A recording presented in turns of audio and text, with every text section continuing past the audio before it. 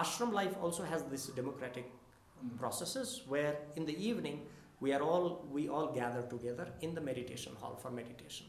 So during the meditation hall, everybody has the right to say what they want to say.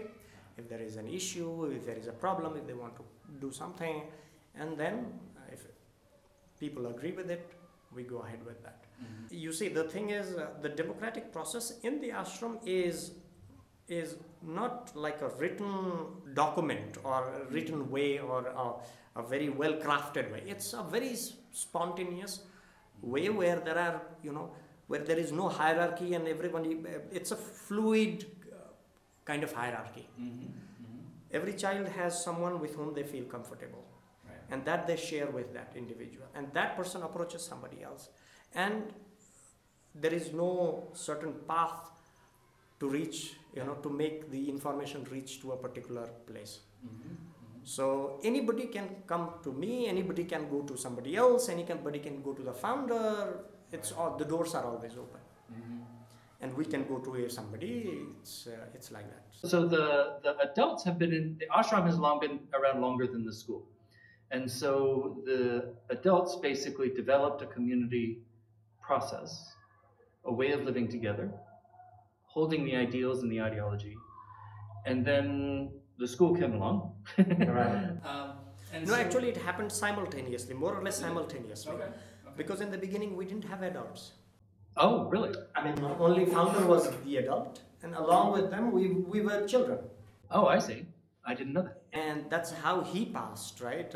In some ways, he translated those ideals into the system.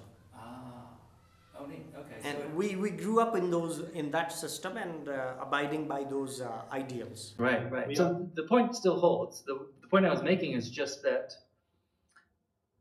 through the founding process, the ideals were held and a system developed.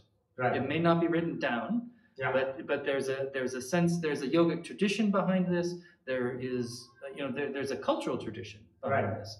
And so these children are not showing up and not knowing what to do entirely. They may not know hygiene, they may not know how to behave in this one, or but there are expectations, and there's a cultural support for those things. This is one of the things I find is that the schools that have been successful for any length of time find some culturally embedded way of doing their school. At Summerhill, it was one thing. At Sudbury, it was another, and here it's a different one. Right. So, but you found a way to express Nepali culture, to hold sacred the values that your founder brought, and now you've simply grown in that and have come back to continue the work.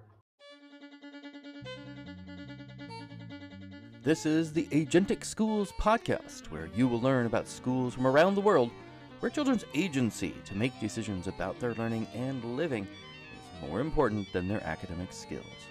I'm your host, Don Berg.